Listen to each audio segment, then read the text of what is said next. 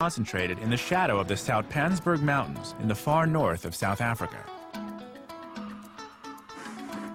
To the casual observer, they look and live much like any other traditional Southern African community.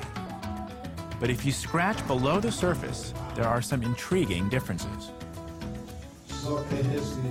Here I am in South Africa, and there are these men wearing skull caps and talit, shoulder wraps. You would see this in any synagogue in America or Israel, but I never thought I'd see it here in South Africa. I want to find out how these people seem to have Jewish customs. Samuel Moeti is president of the Lemba Cultural Association. Pleasure. So, I'll be honest, I came into this village and the first word I heard was shalom, Yes. a Hebrew word. Yes.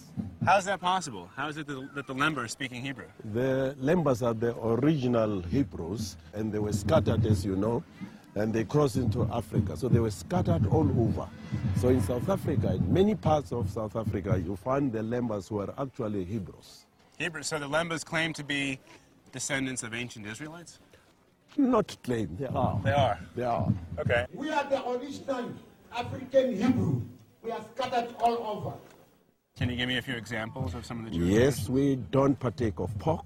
Okay. We don't mix milk with meat. It sounds to me like the Lemba have a unique culture surrounded by others who do not practice the same way.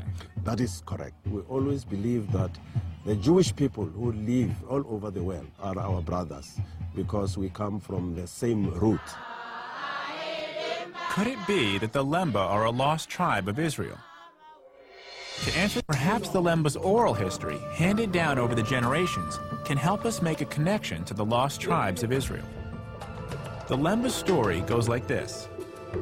Thousands of years ago, they were forced out of Israel and settled in a place called Senna, which is believed to be the present-day Yemen. There, they lived as traders and craftsmen until war or natural disaster pushed them across the Red Sea and into Africa. Then began a slow migration south. Along the way, according to the Lemba, they built great stone cities. It's a claim that's fascinating. Himmler is convinced that Lemba ancestors did indeed come from the Middle East. I'm excited to get back to the Lemba to see what they make of this. And I've got the perfect opportunity. It's the Lemba's annual festival, and I've been invited. It's hard to believe that these people, who to the casual observer look just like the other African communities they live among, actually do have DNA passed down from Middle Eastern forefathers.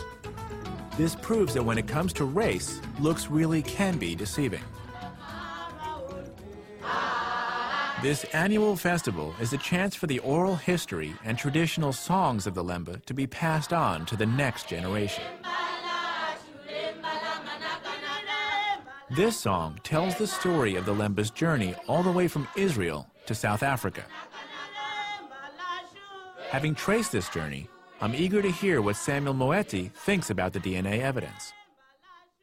So the genetic testing actually proved to the doubters what you and your forefathers have been saying for generations. That must be exciting news. It is. I'll be honest, I hadn't heard of the Lemba. I knew very little about the people. But having spent time making the journey from Jerusalem down through Zimbabwe, having spent time here at this festival, seeing what your people are all about, I can only sum it up in one word, and it's shalom. Shalom. We've seen how science has backed up the claims of the Lemba in the face of years of doubt and prejudice. The archaeological clues, the DNA evidence, and the Lemba's own oral history add up to a very convincing argument. It reminds me that first impressions can often be misleading. It was hard to believe that a tribe of black Africans could be the descendants of ancient Israelites. But that's exactly what they appear to be. Brothers and sisters, they are there. We are not lost. We are scattered. We are original Hebrew. Hey guys, it is Ryan. I'm not sure if you know this about me, but I'm a bit of a fun fanatic when I can. I like to work, but I like fun too. It's a thing. And now the truth is out there. I can tell you about my favorite place to have fun. Chumba Casino. They have hundreds of social casino style games to choose from with new games released each week. You can play for free anytime, anywhere. And each day brings a new chance to collect daily bonuses. So join me in the fun. Sign up now at ChumbaCasino.com. No purchase necessary. VGW Group. Void where prohibited by law. See terms and conditions. 18+.